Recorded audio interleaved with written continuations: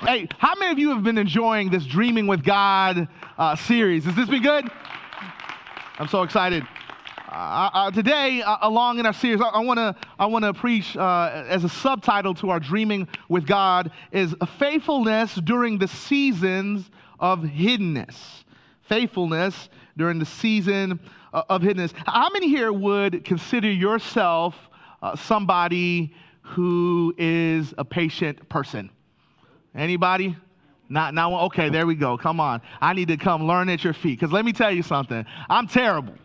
I'm terrible when it comes to being patient. I don't like it. You want to see where your pastor is the most unsaved and you need to pray for him. Go and find me in the McDonald's line.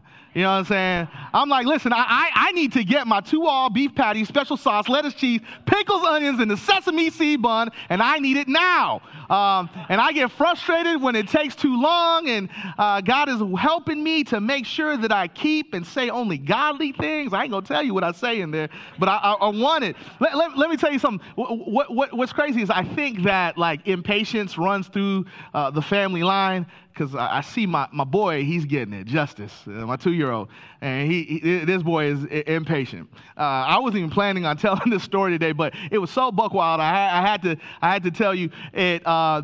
This morning at around 2 a.m., my son snuck into our bedroom because he likes, when he wakes up, he gets an hour of television. He gets an hour of television because, hey, listen, as parents, you know what I'm saying, we got to let somebody babysit our kid. No, I'm joking. He gets I just joke. My wife look at me like, what you saying? I'm not looking, I promise. He gets an hour of television, so he's watching Puppy Dog Pals, or you parents know, right? He's watching all the shows. And so my son, he's always like, Daddy, it's time to go downstairs. He woke me up this way. He snuck in with his little ninja feet, you know what I'm saying, quiet as ever, snuck in. All of a sudden I just feel boom, boom, boom. Well, I'm used to this a little bit because my wife is usually shaking me because I'm sawing logs, you know what I'm saying? And I was like, God, JD, I'll stop snoring. He's like, Daddy, wake up. It's time to go downstairs. I turned around, so I rebuke you, foul spirit. I was like, oh, okay, all right. And I picked him up and said, Justice, listen to me, son. Like, you got to wait, okay? You got to wait. When everybody wakes up, you'll get your TV time, you okay? Okay, Daddy. You know, he's so cute. You know, so I'm looking at him. I'm like, all right, I love you, son. I gave him a kiss on the cheek. This boy, a kid, this is 2:30 in the morning, mind you, all right? This boy waits about maybe 30 minutes. Next thing I know, he just comes. All of a sudden, you just hear, boom. Wake up, guys. It's time to wake up and watch TV. I said, Lord Jesus. Now, in New York, I couldn't make this joke, but in Michigan, we believe in spanking in Jesus' name. I said, son, waiting is hard, isn't it? Waiting is difficult. Yeah. It is difficult, right? It is a difficult thing, and we struggle with it. Can you imagine what Joseph is going through at this point? Let's recap real quick, right? Do you remember, right? He's given a dream, and his dream, people are against him. His brothers and sisters, his brothers don't understand it, right? He's stripped of his status. He's thrown into a cistern to die, luckily to be sold. And do you know the people he was sold to? It was his own cousins. They would have been his own cousins. He is sold by his brothers to his own cousins, right? Because those people are the brothers to Jacob. He's sold to his own cousins, and then he's sold to Pharaoh. Left to die. He is faithful through those seasons of what seems like peril and what seems like loneliness, what seems like pain, right? And he works his way off to be second to the person that he is sold to in this foreign land with this foreign tongue, Potiphar. And what does he get for it? He gets accused of a heinous crime and falsely thrown into prison.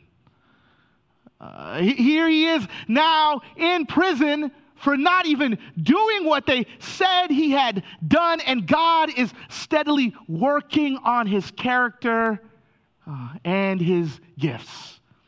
sharpening them in this moment. Can you imagine how he feels? Last week we talked about this idea of like, hey man, just asking that question, how did I get here? But the here now isn't just a couple of months. It's not a couple of days. Most scholars, theologians believe right now we're a little bit over 11 years into Joseph's journey. 11 years. Can you imagine what that does to the mind?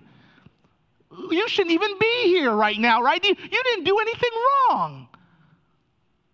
And now he finds himself waiting. Waiting in this season. And can I ask a question? How do you remain faithful in the seasons of hiddenness?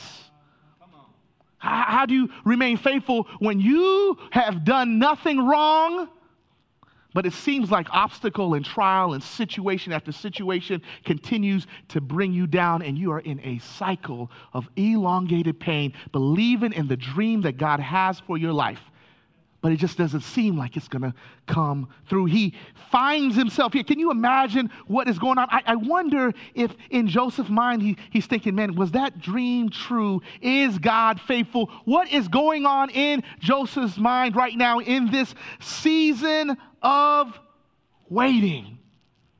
In this season of waiting. But this is what we know to be true, right? Like Joseph continues to be faithful. And not only is Joseph faithful in this season, he's promoted in the prison that he is imprisoned in. And he is running. How do you respond in those moments? Joseph is waiting. And the scriptures seem to indicate, right, in this moment, right, like this is the point when Joseph will finally see his breakthrough. If you're reading this, right, or if you're a writer, you know, right, there's been rising conflict after rising conflict after rising conflict, and we have now come to the climax of the story. This is obviously when it's going to break. This is it. This is that moment. And he finds himself in the presence of the royal cupbearer and the royal chief baker, and they have a dream. And for Joseph, this is right up his alley. This has to be it. This has to be the moment. Right? We can circle in right now. I can just imagine like what he's thinking, what's going on through Joseph's heart, and he starts to communicate and interpret the dream. Only to be postponed. Here's the first thought I want us for today, a question that I want us to wrestle with. How do we respond when it seems like God is postponing your dream? How do you respond when it seems like God is postponing your dream? It's interesting to me because we can tell how Joseph feels emotionally right now, can't we? Jump with me really quick to verses 14 through 15. 14 through 15. Look at this. Joseph, after telling the chief cupbearer, hey, listen, God is going to free you. He's going to restore you back into your position. Listen to his words. I don't want you just to read it flatly. This is a real person who's going through real situations and real issue, and he feels this. You can almost hear this jumping off the pages as he's saying this to the cupbearer. But when all goes well with you, remember me and show me kindness. Mention me to Pharaoh. Get me out of this prison. I was forcibly carried off from the land of the Hebrews, and even here I have done nothing to deserve to be put in this dungeon. Would you remember? I'm tired of being here. I've been faithful. I've done everything I'm supposed to be. It is time for me to go. I don't deserve. Would you remember me? Let's jump down to verse 21 through 23. This is what the scripture says. It said, he restored the chief cupbearer to his position, so that he once again put the cup into Pharaoh's hand, but he impaled the chief baker, just as Joseph had said to them in his interpretation. Here's the key, verse 23. The chief cupbearer, however, did not remember Joseph. He forgot him. It's the climax of the story, isn't it? This is the moment. Right, Joseph is finally going to be restored. He's finally going to be restored, and he's going to be vindicated, and people are going to say, yes, Joseph, you were a good guy. Everybody else failed. Here's the dream. Everybody bowed to Joseph, and that is not what happens. If you sneak over to the next chapter, what you find is from this moment that the cupbearer is released. It is 2 years before he even gets an audience with Pharaoh. It is 2 years before he gets an audience with Pharaoh. How can you imagine what is going on in his life right here? Can you imagine? I need a GPS. I'm going to tell you the truth. I can't get from this church to the house right now that I'm living at, and it's literally only 2 minutes away without a GPS, okay? Like, I get stuck all the time. I'm like, where am I? I'm still learning the streets. If you're like me, somebody say amen, right? Like, I need a GPS, right, to figure it out. And let me tell you something. You want to know what one of the craziest things, one of the things which I hate the most is when you put in your GPS and you get yourself all situated. You're in the car, right? And then you look at that little thing on the bottom. It is the destination of arrival. I'm sorry, your estimated time of arrival, right? And so you know that I am going to be here at 3. One of the worst things, I promise, I hate this, is that when I am driving, right, and all of a sudden I am given a detour. And what's the first thing that your eyes go to? You check that ETA. And I hate it. I hate it with everything in me. When you see that the ETA doesn't change in your favor, right, you're not going to get there earlier, but it adds 30 minutes, 40 minutes, an hour. What do you do? What do you do in the season of waiting when you've waited all that you can, right? And then God sends a detour. And when you think that this is supposed to be the end of the story, when you think that this is the moment that you're going to arrive, the estimated time of arrival is extended. Can you continue to be faithful? Wow, come on, preach. Gotta be honest, I struggle with that. I struggle with being faithful in those seasons because I need to know. I told you before, I'm impatient. I need to know. I want to argue that we have 3 basic responses in these seasons of extended waiting. You may see some of these in you. I think that we either enter into a mode of flight, fight, or fright. Flight, F-L-I, right? Fight, F-I, or fright. This is what I mean. Let me break this down for us. For us, right, when we enter in these extended seasons when we don't know what's going to happen, I think we enter into, some of us respond with flight. We run away. Right? We run to the thing that makes us most happy. We run to the thing that doesn't seem too stressful for us. We run and we give up on the dream and start our own dream. We give up on what God is doing. And so what we do is like, hey, this is too much, so I'm going to go. I'm going to take off. And we start something new. Because, man, waiting is too uncertain. I need to do something. You know anybody like that?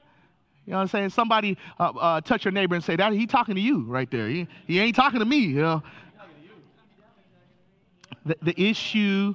Somebody say he definitely talking to you. The issue with flight is that it puts self-preservation as the destination of God's dream for you. Right? It puts self-preservation as the destination of God's dream for you. And what that means is that you will never arrive at where God is calling to you because you will constantly be on the run. Right? You'll never arrive. You will constantly be on the run. You'll constantly moving. And when God is trying to speak to you, when God is telling you slow down, when God is trying to shape your ability and your character so that you can handle the dream that He has for you, you are constantly running.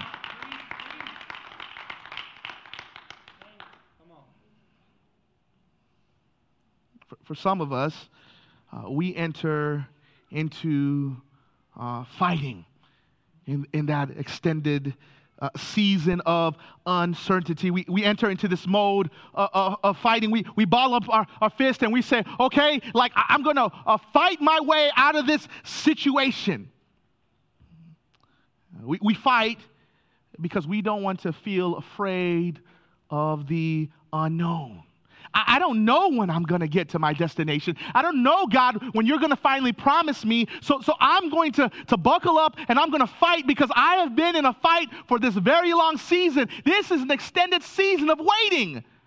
I thought that your promise would have come true by now. So we enter into this constant season of fighting. You know people like this, right? Which are constantly fighting. And the problem when you are constantly fighting is that you will even fight the people that God has sent to move you from the place that you are at to the place where He needs to take you. You will fight the doors that God is opening. All right, because you don't know how to see that God is trying to position you and to go into a next dimension, next place, next season of breakthrough. We will just get into this fighting stance. And some of us will actually fight our way.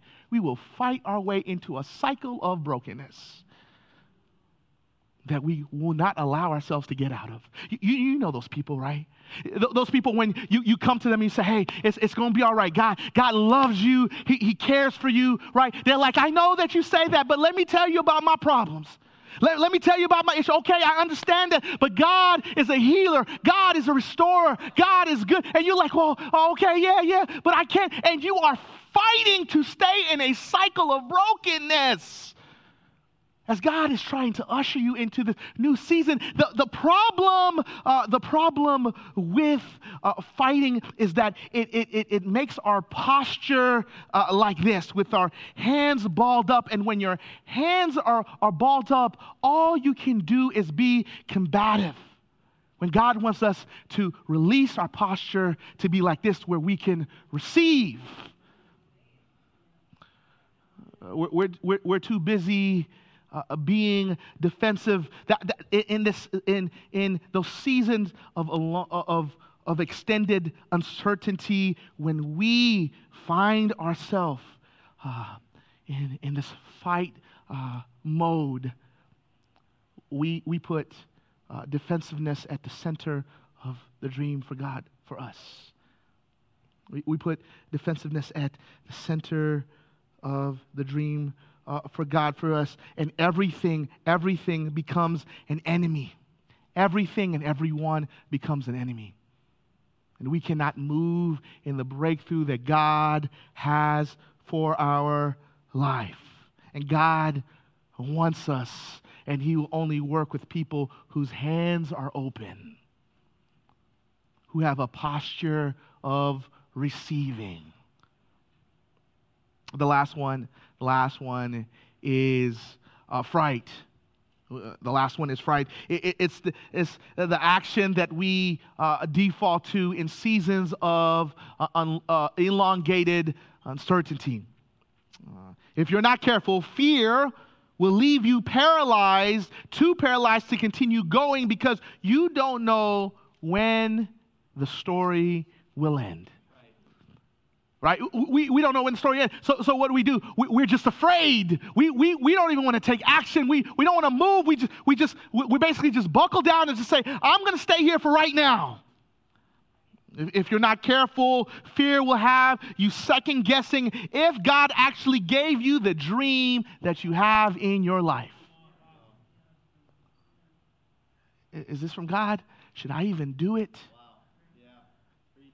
Because it seems like everything and anything that I touch doesn't work out the way that I wanted. Could you imagine if Joseph took this posture? Wow. If he gave up on the dream that God had for him, right? If he wasn't continually faithful in this season, there is no doubt in my mind that when Pharaoh meets with Joseph, he had heard about the young Hebrew boy which was running his prison. There is no doubt in my mind. If Joseph takes the posture of allowing fear to take hold of him, he is not faithful in the hidden season. If we're not careful, we will quit the dream that God has given to us and we'll allow the dream to die.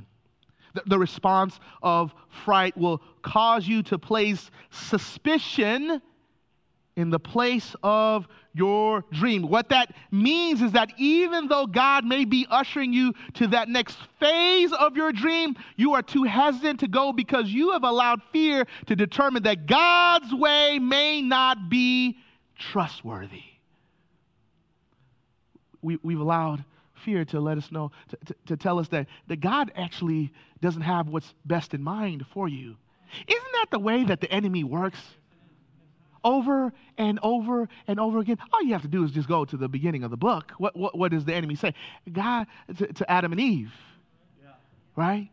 Is God trustworthy? I think he's keeping something from you. And I believe that's the way that the enemy will steal your dream. We talked about that a couple weeks ago, didn't we? Right? After Jesus is baptized, God says for everyone within earshot, "This is my son whom I am well pleased." Jesus leaves that area, goes to the desert, right, to be tested. And what is the first thing that the enemy, the devil, says to him? If you are the Son of God. We will lose our God dream if we allow fear to take a hold of our hearts, and we lose trust in what God is doing. The beauty of Joseph's story is that he continues to trust God, and he continues to be faithful in these extended seasons of uncertainty, when everything is telling him that he should give up. And God eventually raises him to being the second most powerful person in the most powerful nation on the planet at that time. God's dream for us is beautiful. So how should we engage in a posture in that season of extended waiting? How do we engage? I believe this is the fourth way. I believe God is calling us to the spiritual discipline of waiting on the Lord. On waiting on the Lord. See, waiting does not mean inaction. Some of us think that waiting means, okay, so that I'm not doing anything, I'm just going to stand here. No, waiting is actually, waiting on the Lord is the opposite, because it is the act of learning how to actively listen with our ears to God's voice and move when he tells us to move. In these seasons where God's voice, if we are patient, can become our fuel to keep us going, where we learn how to listen to his precious voice and respond when he calls out to us. Here's the thing. A lot of us do a lot of talking at God, and we don't do a lot of listening, do we? Oh, come on. Say it again. We're constantly saying, God, would you take me out? God, would you take me out? And if we would wait in that season, we would actually train our ears to hear his voice, to allow him to fill our empty cups. To fill our empty cups. See those other three methods, we fill our cups, if you notice, with our desires. Self-preservation, right? The defensiveness. We fill ourselves with those things, and we will always get what we fill our cup with. We will never be refreshed. We will always be tired. We will always come back to this well of brokenness. But if we would fill our cups with what God wants to pour into us, he says, come and drink from the well that never runs dry. I love the way Mikey McCandles, the spiritual life director, says about this idea. He says, too often we understand waiting to mean we are wasting time or not taking charge of our situation. Biblically, waiting is an active verb indicating that to wait is to be aware through all of the senses of what is occurring around you and discerning the right time to do the next thing.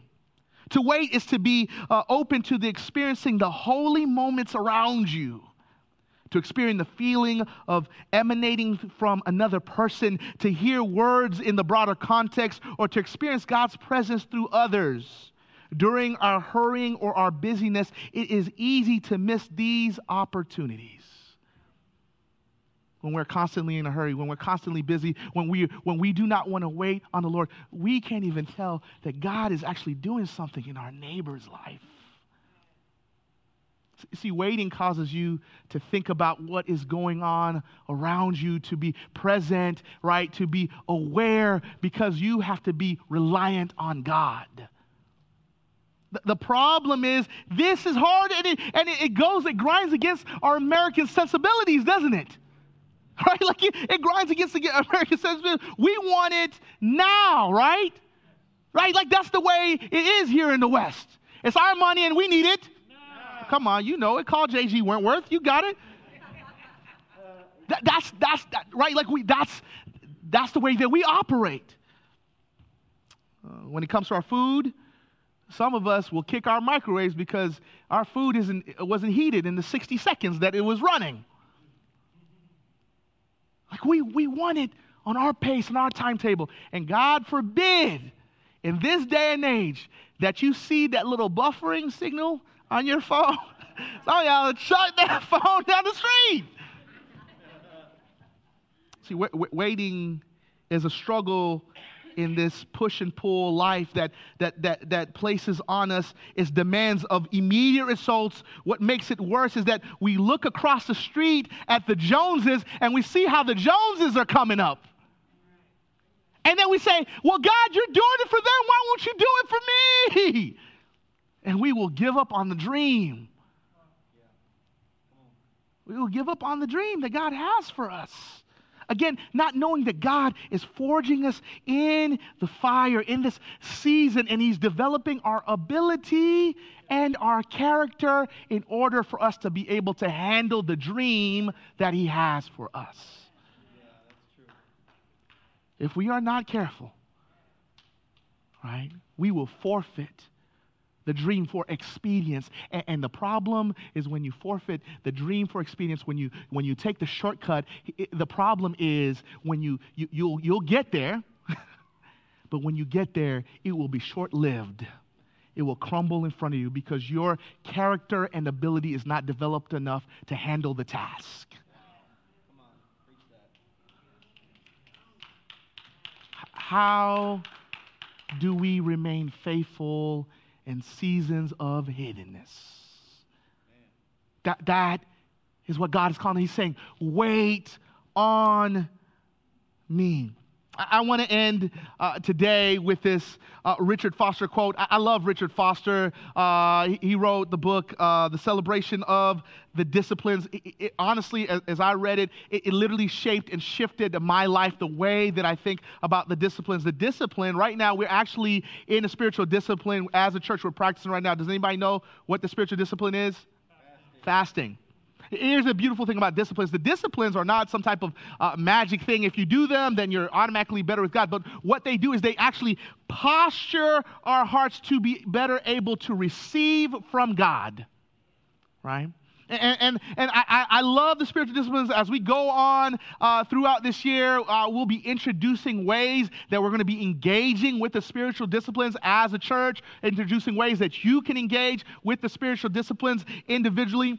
But he says this, and I think it's so appropriate for us. He says, in this modern person who is addicted to haste, hurry, and hustle.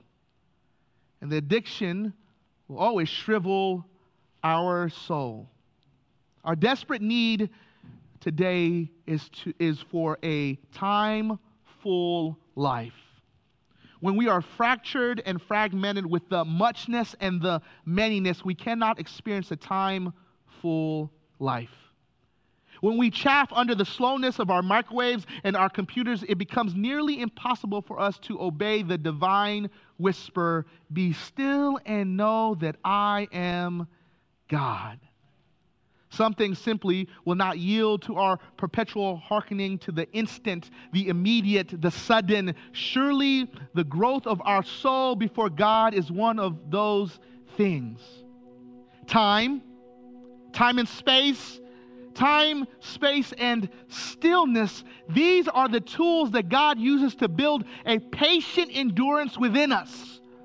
One of the most repeated counsels given in Scripture is the simple admonition, wait upon the Lord. See, I am convinced this great struggle is what keeps most of us from the dream that God has for us. Is that we just won't deal in the season of waiting. We want it our way, which is now. And if we don't have it now, I've been a pastor for a few years now, a little bit over 13 years. And man, I want to be honest with you. I have seen churches split over this. I've seen churches split because people don't want to wait. They don't want to hear one another out. And so when somebody speaks into their life about waiting, what do? They run. Brothers and sisters, this is not something small. This right here is I think almost the crux here, the highlight of this sermon series. If you don't hear anything else that you want to say, man, God may be calling you in a season of waiting, and I know it. I know how you might be feeling right now. You might be like, okay, Elijah, you told us, right, to lean into hard seasons, but it's been a hard season. When is it finally going to break? And I'm telling you, when we wait on God, we are replenished.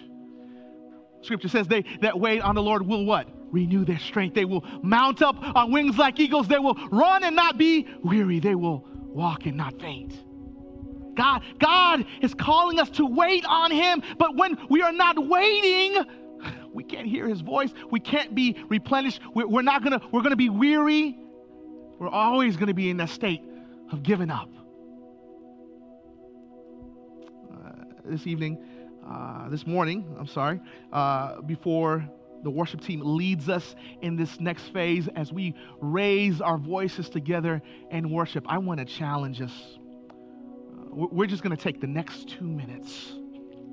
Just the next 2 minutes. And close our eyes, everybody's eyes closed, everybody's head bowed. And I just want you to pray internally here.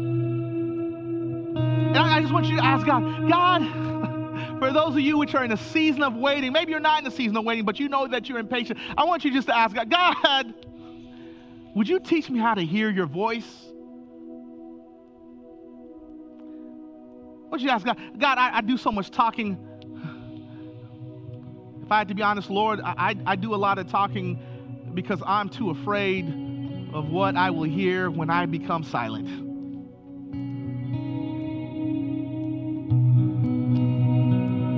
Lord, teach me how to hear your voice. Teach me how to hear your voice. Just be praying. We're going to take a solid two minutes. Just be praying. Yes, God. Would you speak in people's lives right now, Lord Jesus? Would you just be changing hearts, God? Would you do the work of restoring right now, Father?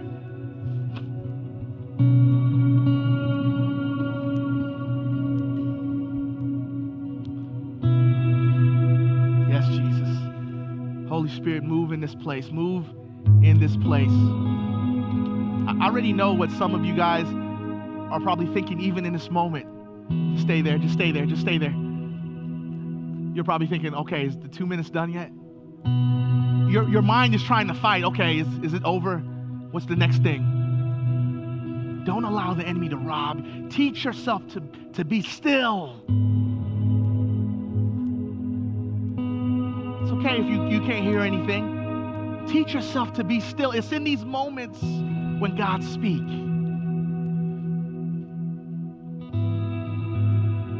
We so quickly move on to the next thing. And God is calling us to be right here, present. Father, you're so good. You are so good. I want to challenge. I really felt this morning, even as I was praying, and that God was going to speak to somebody today. I don't know who it is, whether between first service or second service, but I'm just going to be obedient to the voice of the Lord, even as I've been waiting on God. There's somebody here who does not know Jesus. Somebody here who does not know Jesus. I believe it in my bones. And God is doing something in this season. You're saying, man, I have been in a holding pattern. I am tired. I am hurting. I am in pain. I've been waiting for a very long time. I am tired of doing things my own way. I'm tired of being in a state of flight, fright, or fight. And I want to give myself to you, Jesus. See, God was so patient that the Bible says in Romans, while you were still a sinner, right? While you were an enemy of God, while you were fighting against the good grace of God, He came on this earth and died for your sins.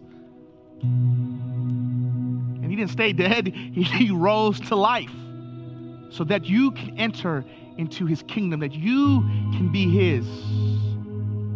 If that's you right now, if that is you right now, would you do me a favor, just slipping the hand up and slipping it down?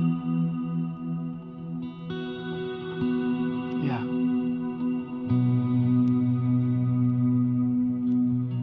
Say, God, I want to give it all to you.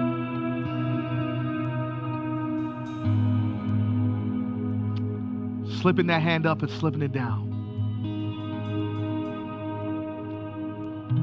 Thank you, thank you, thank you. I want you to do me a favor. If God is calling your heart to respond, I want you to go to the back at the info bar, and I want you to fill out that connection card. God wants to do work in you. For those of us which are in this season of waiting, God wants to do work in you. Father, teach us how to wait on you, Lord, that our cups may be full of who you are. In Jesus' name I pray.